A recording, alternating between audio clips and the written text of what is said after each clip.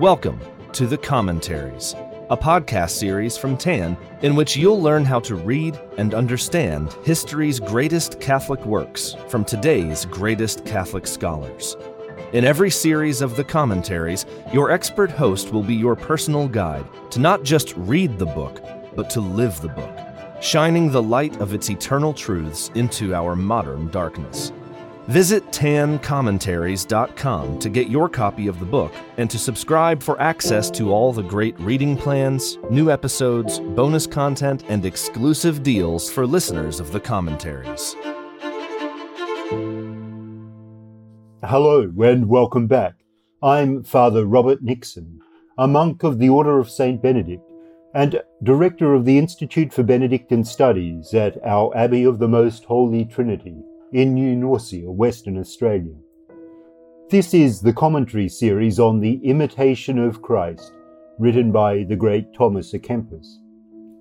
Today is day 12, and we'll be covering Book 3, chapters 39 to 46. Before we delve into the contents and explore the gems of wisdom offered in these amazing chapters, let's turn to God in prayer. In the name of the Father, and of the Son, and of the Holy Spirit. Amen. Lord, open our minds to your wisdom. Inflame our hearts with your love. Teach us to be meek and humble of heart, just as you were meek and humble of heart. And finally, unite our souls to your divinity in all its glory. Through Christ our Lord. Amen. So we continue today our exploration of Book 3 out of the 4 books of the Imitation of Christ.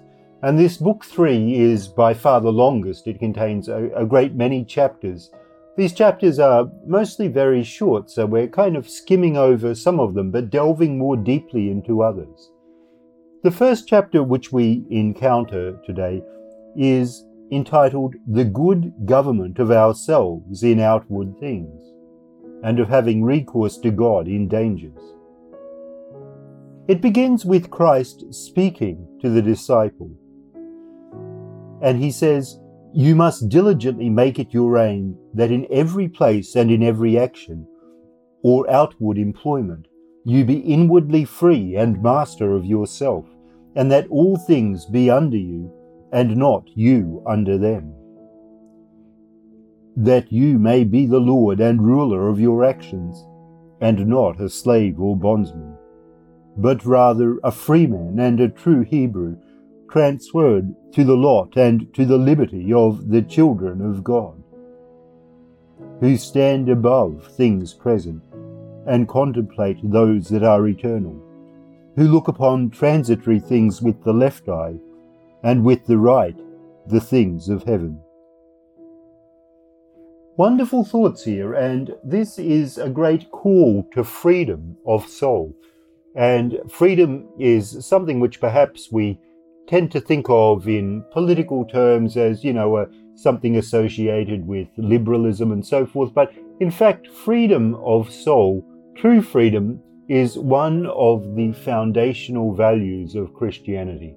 And it's a word which we find hardly ever mentioned in the Old Testament, but a multitude of times in the New Testament. And Christ says, "If the Son sets you free, then you shall be free indeed." St. Paul likewise speaks of the liberty of the children of God. And he gives us a kind of direction about how we should achieve this liberty.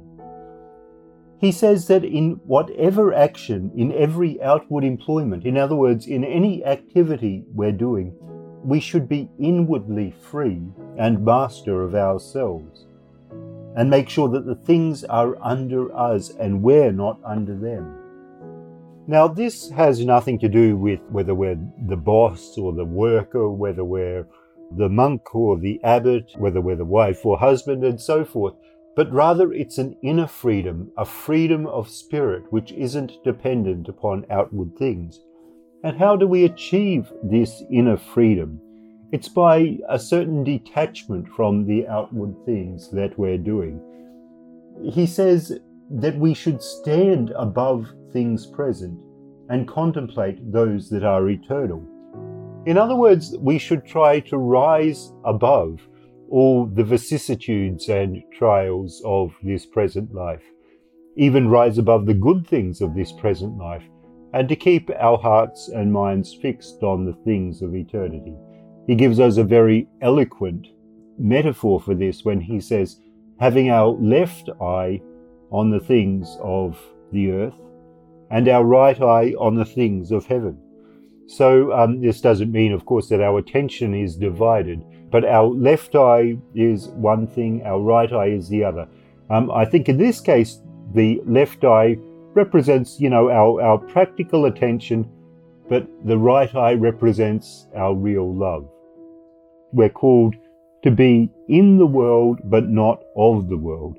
And by doing this, by being able to rise above all things, we make ourselves truly free. And I think this is a good exercise to put into practice from time to time, especially when we feel in a difficult situation or afflicted or stressed, consciously to imagine ourselves rising above that situation. We continue then with our next chapter, 39. And in this he says, a man must not be over-eager in his affairs. A very pertinent piece of advice, and something which it's very useful to call into mind often. It's in the form of a dialogue between Christ and the disciple. And Christ says, Son, always commit your cause to me. I will dispose well of it in due season. Wait for my disposal, and you shall find it will be for your advantage. Lord, I willingly commit all things to you, for my care can profit little. Would that I were not too much set upon future events, but offered myself with all readiness to your divine pleasure. And Christ responds, My son, oftentimes a man eagerly sets about a thing which he desires, but when he has obtained it, he begins to be of another mind. For men's inclinations are not wont to continue long upon the same thing, but rather pass from one thing to another. It is therefore a thing of no little importance to forsake thyself even in the least things. A man's true progress consists in denying himself, and the man who has renounced himself is much at liberty and very safe. But the old enemy, who opposes all that is good, fails not to tempt, but day and night lays his dangerous plots to draw the unwary into his deceitful snares.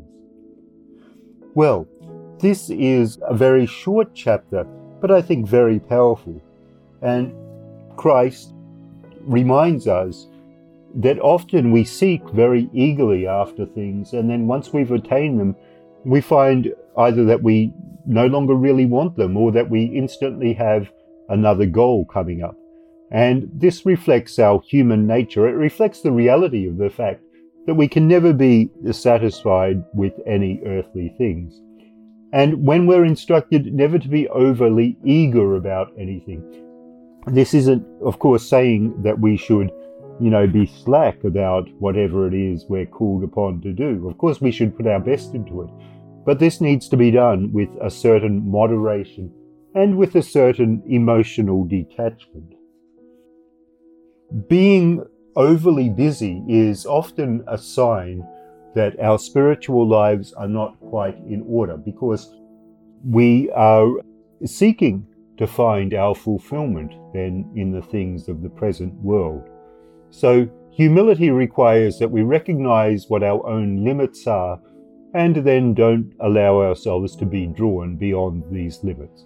I mean, each of us can only do so much. We shouldn't strive to be all things to all people. I know St. Paul says that, but I believe he says that in a slightly ironic type of sense. It's not something which he's recommending everyone to take up, because it's God alone who can be all things to all people. Our next chapter then, and we're up to chapter 40 now, and man hath no good of himself, and cannot glory in anything.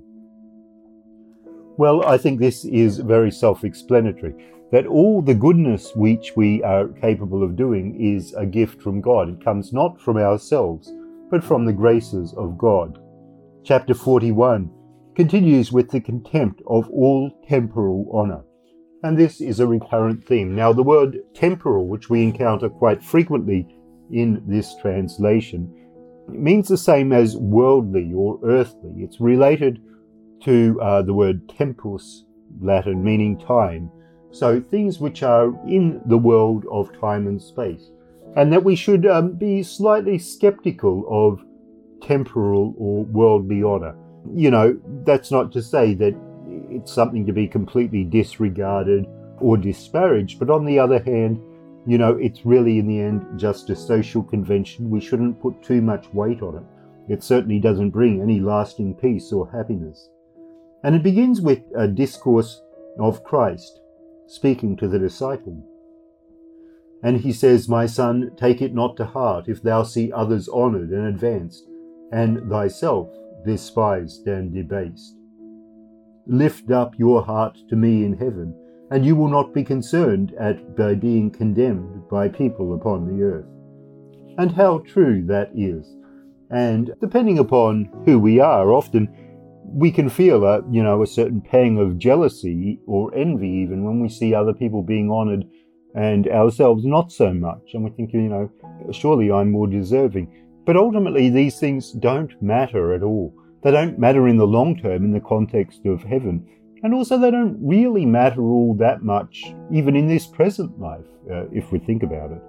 So if we lift up our minds to heaven, to the things of heaven, and value the esteem of God, we'll find then that human esteem matters very little indeed. Chapter 42, our peace is not to be placed in men. And of course that can be understood as our peace is not to be placed in men or women or all humanity in general. Of course, the longer we live, the more we realize that this is true, that human things in the end are passing and fragile and inconstant. If we want real peace, we need to seek for it elsewhere. We need to seek for it in the things of God, in the supernatural rather than the natural. And we're instructed here or advised. A man draws nearer to God, the farther he withdraws himself from all earthly comfort. He ascends the higher into God, the lower he descends into himself, and the meaner he esteems himself. So there's kind of an inverse relationship. We actually get closer to God, the Most High, by being prepared to step away from ego, from the esteem of others, and from the things of this world. And one of the things we find in the writings of Plato is the comparison of the human soul to a chariot drawn by two horses. Now, one of these horses represents our physical being, our kind of earthly and temporal being, and this one is drawing us downwards to the realm of the beasts. The other one represents our spiritual side, which in its nature is divine, and this is taking us upwards to God. So we can't basically let both horses lead the way. It's got to be one or the other. So what we need to do is to let the upward one, the upward force which is drawing us to the things of heaven, take the lead. And the other one will still be there, helping us out, hopefully, along the way, not hindering us. But then this is what he's saying when the further we draw away from the things of the earth, the closer we draw to the things of heaven.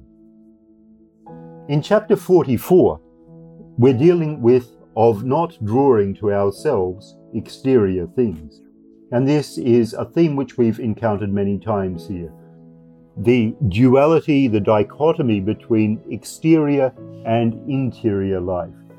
Again, just as we have our higher and our lower aspirations, so too there's the choice of an orientation to the interior life or the exterior life. Now, of course, it's the interior life in which our happiness and peace reside. And we hear Christ speaking. In many things, it behooves you to be ignorant, and to esteem yourself as one dead upon earth, as one to whom the whole world is crucified. Many things also must you pass by with a deaf ear, and think rather of those things that appertain to your peace. It is more profitable to turn your eyes from such things as displease you, and to leave to everyone his own way of thinking, than to give way to contentious discourse. If you stand well with God and look at his judgments, you will more easily bear to see yourself overcome. And this is very wise advice, that we should pass by certain things with deaf ears, things which don't really concern us, which aren't going to contribute to our peace, but which the impulse of curiosity and judgment of others draws us to listen to. And we should turn our eyes away from certain things rather than entering into contentions. This isn't to say that we shouldn't be courageous in proclaiming the word of God, but on the other hand, we should recognize that each person has their own particular journey, to keep our primary focus upon our own purity and innocence of life. And now we draw to chapter 45, that credit is not to be given to all men, and that men are prone to offend in words. Another translation of this chapter title could be that we must not believe everyone, and that we are prone to fall in our words. Now, not giving credit to everyone, not believing everyone, this doesn't mean that we should be kind of skeptical and, assume people are liars until we hear otherwise. But on the other hand, we shouldn't believe everything which we read and hear. And this is particularly so in this age of the internet and fake news and so forth, where people can say more or less anything. And, it's pretty hard to verify whether it's true or not. And we see often the media, the mass media, manipulated by governments and so forth. And often there is an agenda behind these things. We've seen it so many times in recent years that it's really hard to know what to believe and what not to believe. You take the case of the COVID virus, and there were so many different stories about whether it was a huge disaster, whether it was something which was a deliberate conspiracy and so forth, whether the vaccines really worked and whether the restrictions were really necessary. Certainly here in Australia, our government had very extreme restrictions, and this was supported by the mainstream media. And in the end, it seems like most of these things were of no effect at all. But this is just one example that we shouldn't give credit to everything. We need to be quite selective. We need to know and trust our sources. And if we've got no way of assessing the truth of something we hear, we should be content just to pass it by without confirming or denying it one way or the other.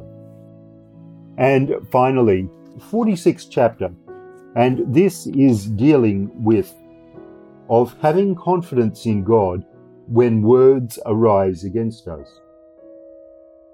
And it begins with Christ speaking, "Son, stand firm and trust in me, for what are words but words? They fly through the air but hurt not a stone. If you are guilty, think that you will willingly amend yourself. But if your conscience does not accuse you, think that thou will willingly suffer this for God's sake. It is a small matter that you should sometimes bear with words, if you have not the courage to endure hard stripes." And stripes in that case is a kind of word meaning blows or whips or physical pain.